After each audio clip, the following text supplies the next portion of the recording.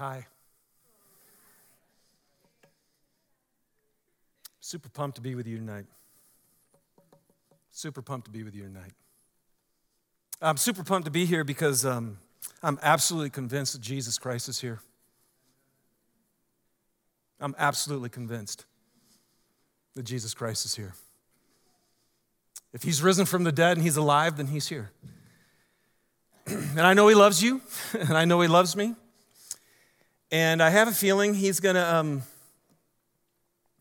potentially blow every one of us away tonight. Wouldn't that be cool? Wouldn't that be cool if we showed up to church and it was more than going to a service and walking home? That'd be awesome. I actually do believe every time we gather together, the very presence of God is in this place. And so I'm going to pray. I'm going to pray for us that we will actually fellowship with God tonight. You guys want to fellowship with God tonight? Fellowship with him. Share in his life and experience him tonight. That's the only reason I'm here. Well, that and I like being with you. I like being the church. I like being together. It's what he does. So whenever the Spirit of God is together, he always brings people together. So that's why we're here tonight.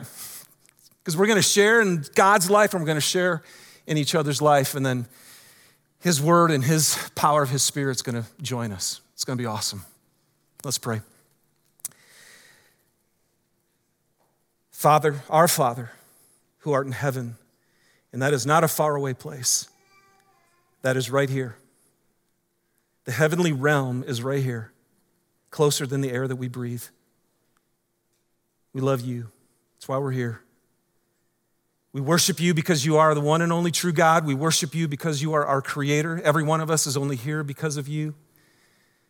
We worship you because you love us so much. Jesus, we worship you tonight because you came and did everything that was necessary for us to be reconciled to God, that we wouldn't walk one more day on this planet alone, separated, but instead be unified with you, that we would experience heaven on earth, that we would have hope in the midst of anything that happens, and that we would know that someday we're going to see you face to face. God, I just want to confess on behalf of all of us tonight, we're very human. You know that very well. It's hard to understand you. Your ways are not our ways. And I know tonight that's what's going to happen. You're going to say things that we don't like, but are really good for us. Would you just come out of your gracious love for every person who's here? Open the eyes of our hearts so we can see you, we can experience you, and we will walk out of here knowing you better. I pray for that in Jesus' name, amen. Blessed are you. Blessed are you. Isn't that cool? The very first thing Jesus says here is, blessed are you. Many times people will say that word means happy. Happy are you. Studying this all week, I think it actually means better. Favored are you. Favored are you because something good is going to happen. Blessed are you, and that's where we're going to look at these different things because something good's going to happen. And then on the flip side of blessed is this word woe. Like, woe to you. Very interesting word to study because at its core, it just means sorrow. It means, alas, it means to have regret or compassion because of impending doom. So in other words, blessing is something great's gonna happen, and woe is like, oh my gosh, something not good is gonna happen. And so but it's out of sorrow and compassion. So blessing and woes. In every election, you guys, we have this. Every election we have blessings and woes, right? Somebody gets up there and they says, if you put me in office, you'll be blessed. Good things will happen. And woe to you if you don't, because the other way will lead to destruction, right? Isn't that, every election, that's what we hear.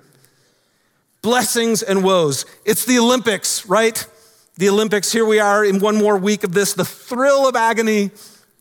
That was not what it is. The thrill of victory. For Jesus, it is the thrill of agony. That was a prophetic word, actually, that just came out of my mouth. The thrill of victory and the agony of defeat. But ultimately, guys, come on, man, what's tomorrow? This is Super Bowl, baby. And somebody goes, are you a Bengals fan? I'm like, oh man, I didn't mean to wear this for the Bengals. Sorry about that. But literally, like, blessed and favored are you, man, if you're a Rams fan or if you're a Bengals fan. That's awesome. And woe to you if you're a Lions fan. Great sorrow and compassion for impending doom. But here's what's interesting. Already, after the regular season, already 9 teams have hired a new coach for their next year. 9 teams have a new coach. And their expectation, each one was hired with the expectation of blessed are you. Blessed are you as this new coach because we believe that you have what it takes to take us into something really great. But here's one thing that's going to happen for sure, with every new coach that takes over this team. It will be in a new administration. Things are going to change. It is going to be different than the year in the coach beforehand. Okay? Now, we're in this series called A Life Worth Dying For. And throughout this thing, we're taking the book of Luke and we're just looking at Jesus. And again, let me remind you what we're going to discover. We're going to discover that your life is worth dying for. You are so precious to God. And then we're going to realize that Jesus and his way, and this is tonight, Jesus and his way is worth dying for, you guys. It is. Last week, we realized other people's lives are worth dying for. And ultimately, as we look through Luke and the kingdom of God, we realize that the only way to this life is dying. That's how new life actually happens. So today, this life that's worth dying for is called a life of blessings and woes, all right? Now, in our scripture, we're in Luke chapter 6 tonight. In Luke chapter 6, or if in Matthew chapter 5, in our scripture, this is really the beginning of Jesus' teaching, okay, in our scriptures. Now, immediately, as soon as he started his ministry, he was teaching in synagogues and he was proclaiming the good news. But for us, what I'm going to share with you is like the first message that Jesus had for us. Now, we've looked at his authority. We've seen that he already was demonstrating power to implement this new administration. Jesus was saying, I'm bringing something different, man. And people were enamored because it's like, wow, this new administration actually releases people from demonic oppression. Wow, this one actually heals diseases. This guy, when he speaks, he has authority. He's so different. Now, as we continue the story, after he's been doing all of these things, last week we saw that he chose his disciples. He began to choose them. We're going to see this in a minute. He began to choose his disciples, and he asked them to live like he does. He goes, if you're going to follow me, here's how it works. I leave everything for everyone. And I'm going to ask you to do the same thing. Now, after that, he calls Matthew. And Matthew's a tax collector, and they're corrupt. And people are like, what in the world? Who is this guy? Why is he calling corrupt tax collectors to follow him? And Jesus looks at me and goes, because I didn't come for the healthy, man. I came for the sick. That's why I'm here. And then he continues to heal and deliver through chapter 5, and then we get into chapter 6, and now all of a sudden, guess who shows up on the scene? The first time we see the Pharisees and the teachers of the law. And you guys, this is the old administration. Okay, this is the old rule, the old guard. And Jesus is bringing something new in. And these guys are like, wait, who does this guy think he is that he can forgive sins? And then why does he eat and drink with tax collectors and sinners? And why does he eat grain? Oh my gosh, he ate grain on the Sabbath. Why does he heal people? I mean, these guys were so upset with him. And this is where Jesus looked at these guys and he said, hey, can I just tell you something? New wine must be poured into new wineskins. I'm bringing in something completely new and completely different. And your old way, you're going to struggle with this. And then Jesus goes up on a mountain and he prays all night long. And then he says, it called his disciples to him. And this is interesting. So he had a group of disciples. And then he chose 12 of them to be his apostles. So we had a group of disciples. And then he chose 12 to be his apostles. All right? And now we get into his teaching. You guys ready? Because I'm telling you, this is like the new head coach addressing his team for the first time.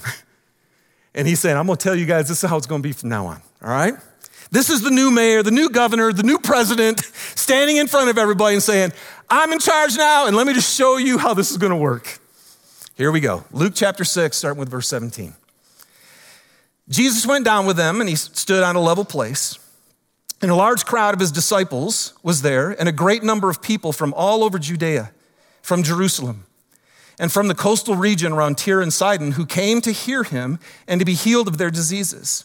Those troubled by impure spirits were cured, and the people all tried to touch him because power was coming from him and healing them all. Fascinating.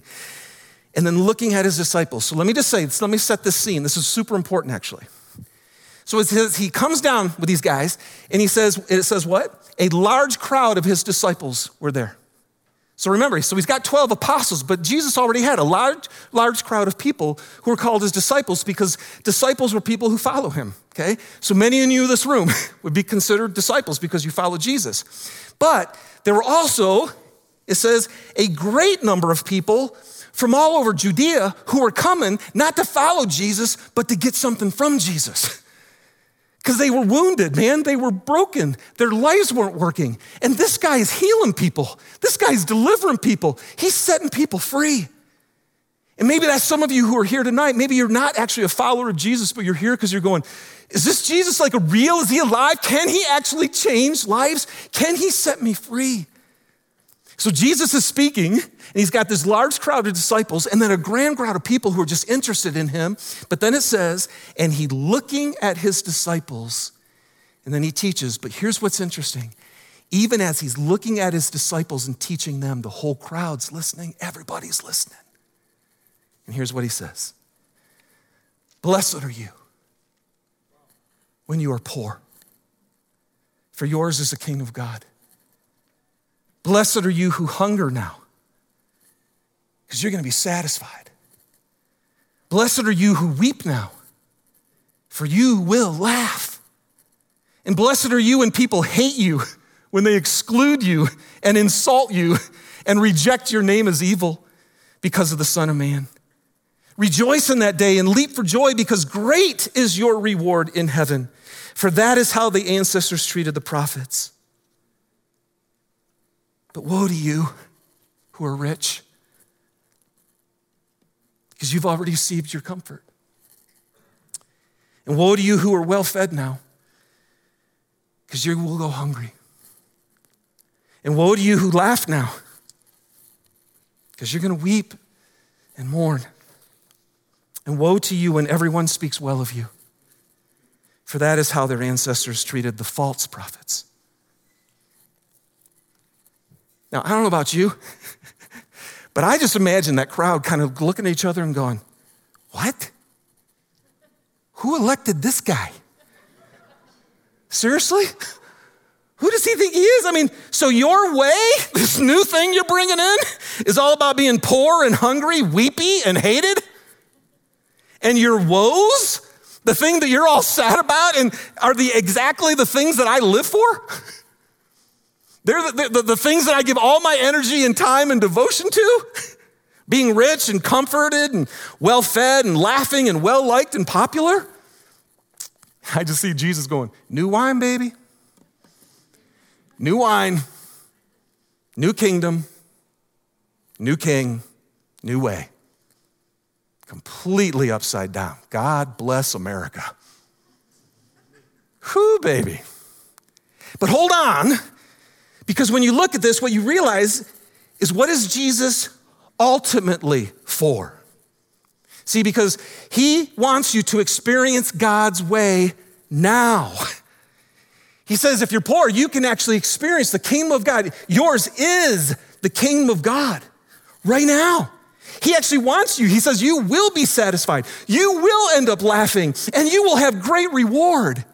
Hey, you guys, Jesus is absolutely, ultimately wanting you to experience the fullness of life. And he wants to ultimately keep you from going hungry, mourning, and being rejected. So his administration, can I tell you this is what's so interesting? His administration, this new thing that Jesus is bringing in, is one of love. It's one of love. And I'm absolutely convinced, because show up the next 2 weeks And you're gonna see as he fleshes out these blessings and woes, he's gonna teach us more deeply what it means to love. His administration is of love. It's freedom, you guys, from yourself. That's the new way. It's freedom to love God and love others. The woe that Jesus is doing, and remember, the woe is a sorrow. It's a sadness because he sees where this is going. It's an impending doom. He says the woe is ultimately a life lived for yourself. Instead of loving God with all your heart, soul, mind, and strength, and instead of loving others. So I was thinking about this and I'm like, wow, so poor and hungry and weepy and hated and rejected and insulted. And I thought about football. Of course. No, seriously, for any of you who played football, and I didn't go on great, but when I was in high school and I played football, man, in Michigan, most of us, everybody, how many of you did two-a-days when you played football?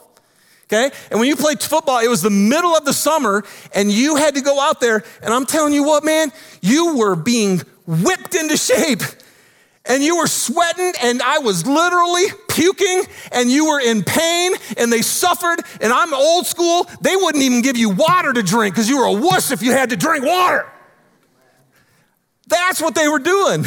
If you're a professional athlete, what are you doing? You are training and you are disciplining and you are sacrificing. Why? For the reward. The whole reason you would go through all that hardship in the training and in the two-a-days and in your practices is so that when the game came, you could play so you could win. It was so fun. I was listening to sports radio this week in the car, and Eric Weddle.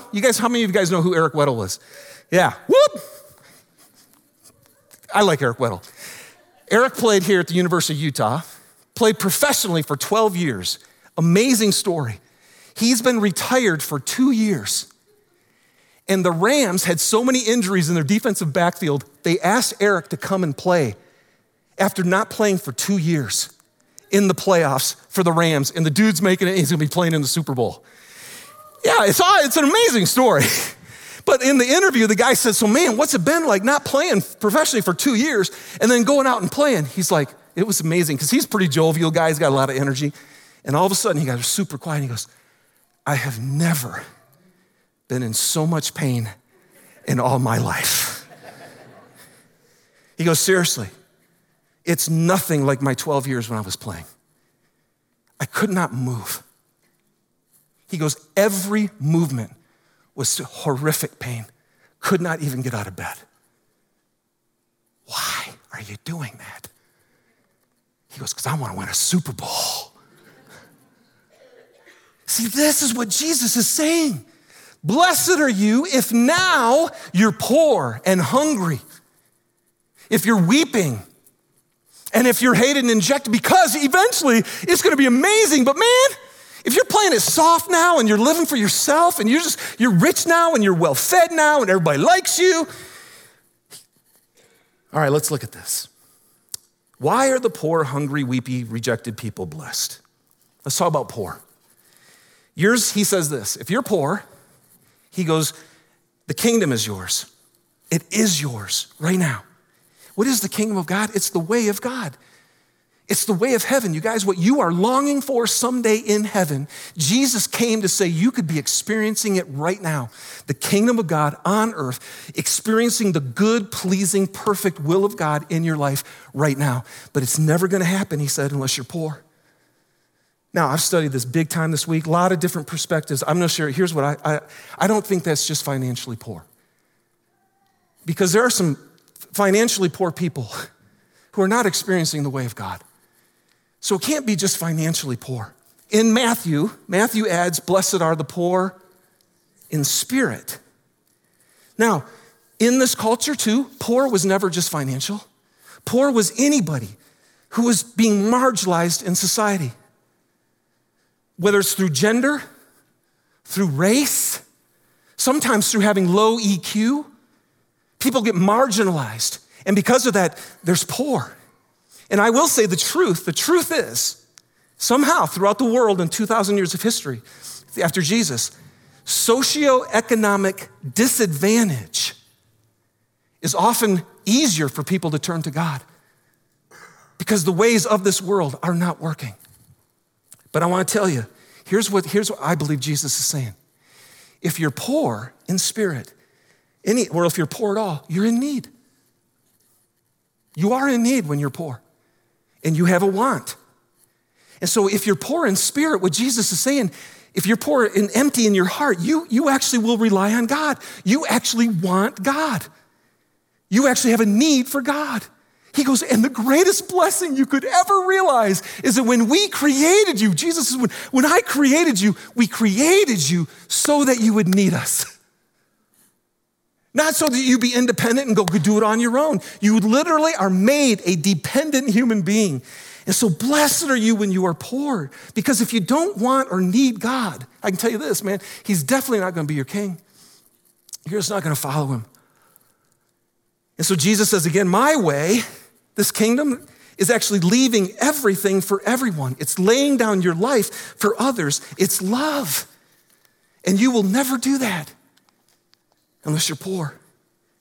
And then he says, because if you're rich, he goes, I'm so sad for the rich. He goes, because you've already received your comfort, is what he said. In other words, you already have what makes you feel good. If you're rich, you can say, man, I've got it good, man. I'm comfortable.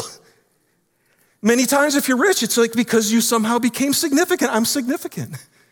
When you're rich, you're free to do whatever you want to do. And so why in the world would I want to give that up?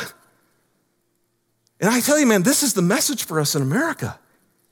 Because our devotion to riches can often keep us from living in the kingdom, in the way of God, which is where I'm more concerned about other people than myself. And that's why Jesus said, can I just tell you something that's true about humans? Where your treasure is, your heart will be. And so if your riches and it's all about you, your heart can't, God knows this about us. He says, your heart can't help but go there, he said. And then he said this crazy phrase, it's easier for a camel to go through the eye of a needle than for someone who is rich to enter the kingdom of God. And so Jesus sits and he looks at this crowd and he goes, man, I'm so sorry for you guys who have so much. Because I know it's going to be super hard for you to give it up. To give up your life for another person and for me. He said, money is a master and you can't have two of them. You will only serve one, and you'll end up hating the other. The rich have a hard time following me, for I live a life of generosity and sacrifice. That's the way the kingdom goes. It's always others above myself. So blessed are you if you're poor in spirit. Man, be super, super careful if you're rich. He goes on, it's very similar. He says, blessed are you if you're hungry right now. Now, we know being physically hungry is not a good thing because Jesus actually tells us to take care of people who are physically hungry. So he's not like, hey, this is great if you can't eat. No, in Matthew again, he says, blessed are those who hunger and thirst for righteousness. Hunger and thirst for righteousness. You know, hunger and thirst, you guys. Like this morning, right, we did our food pantry. Every month we do our food pantry. There's over 100 families who drive here because they are hungry. They need food. When we go to Honduras and when we go to Eswatini, we understand that when that meal that we serve them, for many of those kids, that's the only one they are going to get that day. See, they know what it is to hunger and thirst.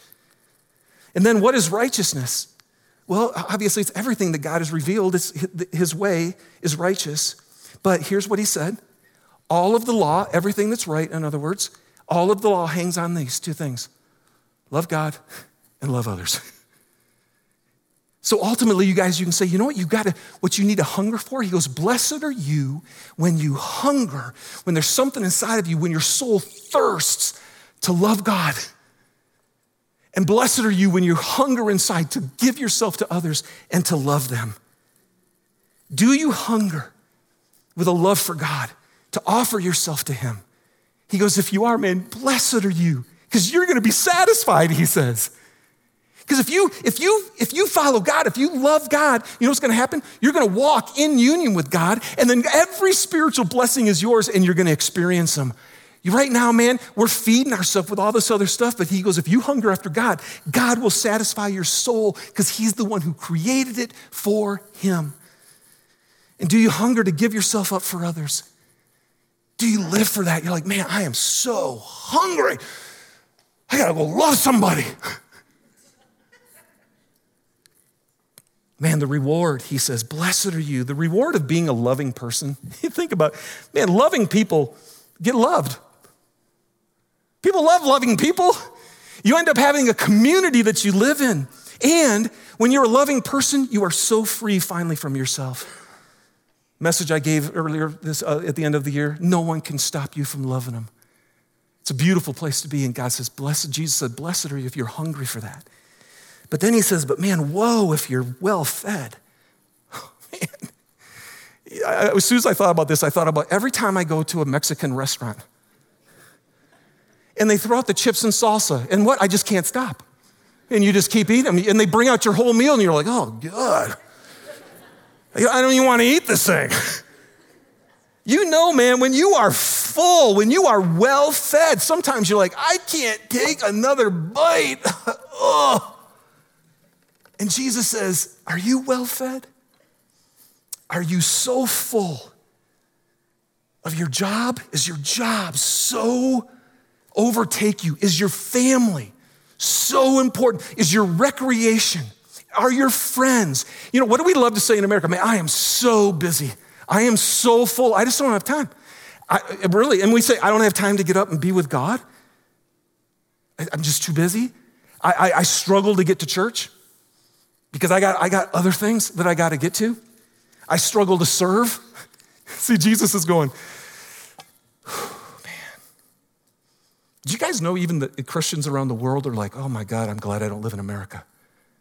Seriously, they pray for us because they're like, you guys have so much. It must be so hard to be devoted to Jesus. And Jesus is like, man, I'm so sorry that you have so much. Because you weren't created for that. You were created for me. And I know it's really hard. 1 John 2:15-16 says, don't love the world or anything in the world. If anyone loves the world, the love of the Father is not in them. For everything in the world, the lust of the flesh, which means I need more, and the lust of the eyes, and the pride of life comes not from the Father, but from the world. So blessed are you if you're hungry, but woe to you. Woe to you if you're well fed. And then he says, hey, and blessed are you if you're weepy, if you're crying, and if you're mourning. So I'm like, over what? Well, here's what's interesting. If you're someone who's poor in spirit and hungry for righteousness, I know this, you're sensitive to anything other than that. You hate whatever keeps you or other people from experiencing God. It's really true, seriously.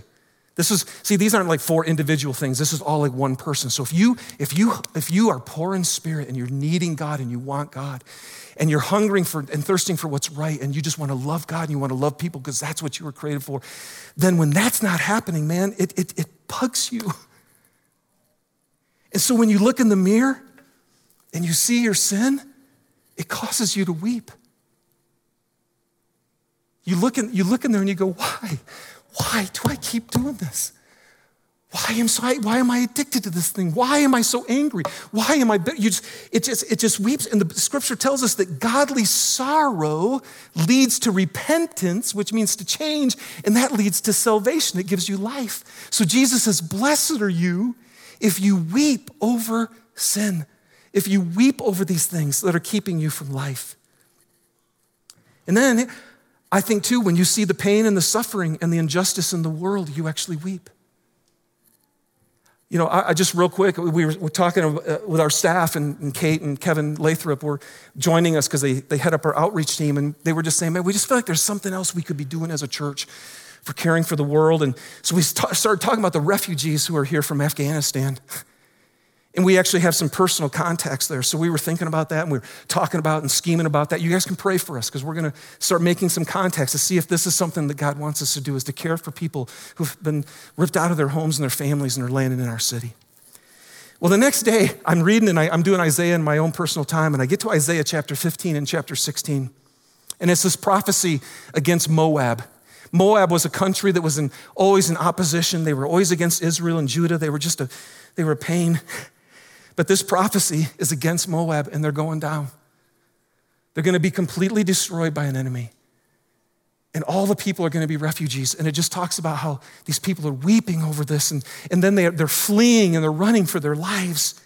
And then it's this craziest thing. Isaiah, this prophet, talks about these people who are refugees and fugitives. And he says, my heart cries out over Moab. I weep as Chaser weeps. My heart laments for Moab like a harp. And my inmost being laments for Kir Hareseth. And I read that and I just thought, what's wrong with me? What's wrong with me? We're having this total meeting about refugees who've been ripped out of their country, surrounded by war. Half their families are still there and they're separated from them. I have had conversations with this one guy who's an Afghan refugee. I've heard his story. And the whole time we were talking about it, we were just thinking about, hey, what can we do to help? And how can we do an outreach thing? And the next morning, I just realized, I'm like, why am I not weeping over this? Guys, we just talked about foster love. We have kids, hundreds of kids in our state, who because of decisions of their parents in different situations have to get ripped and separated from their moms and their dads and have no place to go. And how do we weep over that? And the reason Jesus says, blessed are you if you weep, because when you weep, you'll do something about it. And if you don't weep, you don't care. And if you don't care, you won't do anything about it. And he says, and when you do something about it, you know what's eventually going to happen? You're going to end up laughing with joy because you're going to be seeing people lifted out of despair and darkness. And I just want to tell you, man, pray for me. I have been down on my face before God this week because I'm like, I don't know why, God, but I need my heart to break. I haven't wept over these things. And so I'm not blessed yet, but I'm asking him for his blessing. Because he says, man, if you laugh now, and that's interesting. See, only time laughter is used, this word laugh is used in the New Testament, and it's actually a flippancy. It's like a or a haughtiness. And so, can you laugh and enjoy your life while you're walking in sin? Can you literally continue to do what God doesn't want you to do as a disciple, as a follower, and just enjoy your life? He's like, woe to you, sorry. Can you simply laugh and enjoy your life while others around you are suffering and hurting and destroying you? And 1 John 3:17 says, how can the love of God be in that person? So Jesus looks and he says, I'm so sorry. I'm so sorry. Because you will end up weeping. Sin will have its way with you, and it's only destructive. And for eternity, you will either enter discovering you were never actually in my kingdom because you didn't follow me, no matter what you said. He goes, or you will bring nothing into eternity with you. He says some are going to be saved, but as those escaping the flame because you never actually lived and brought my kingdom to earth. Why? Well, because I was rich and well-fed and laughing, and the next one, and everybody liked me. By the way, the only way everyone can actually speak well of you is if you live without any principles in your life. It's the only way everyone can actually like you. It's to truly not stand for anything. And that's where Jesus says, that's why it's a false prophet, because a prophet is actually of God, right?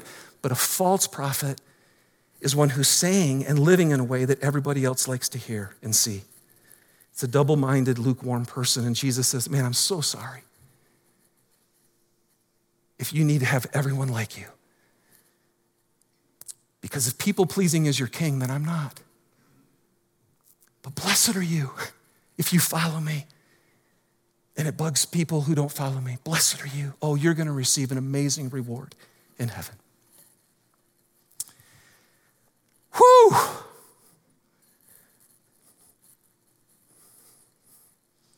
That's a passage, isn't it?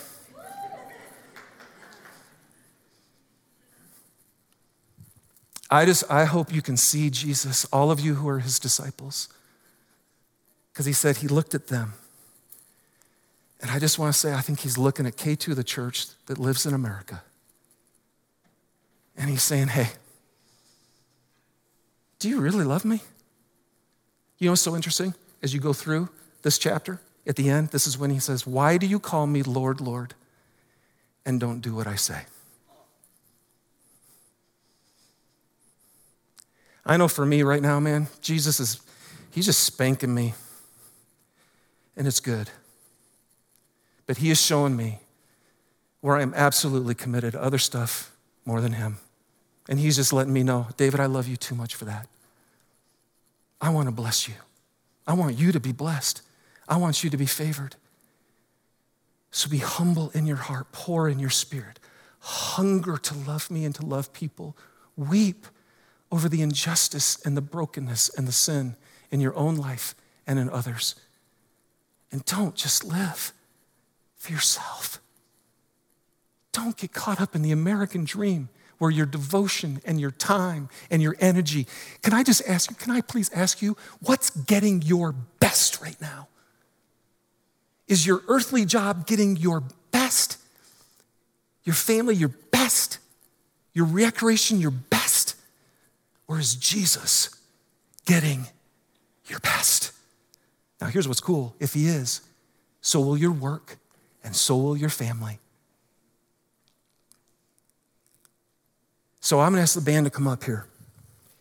And here's what I realized, man, in reading this. There's a lot of tension in this passage. And I think if we're followers of Christ, we look at Jesus, because we're like, man, Jesus, don't you love me?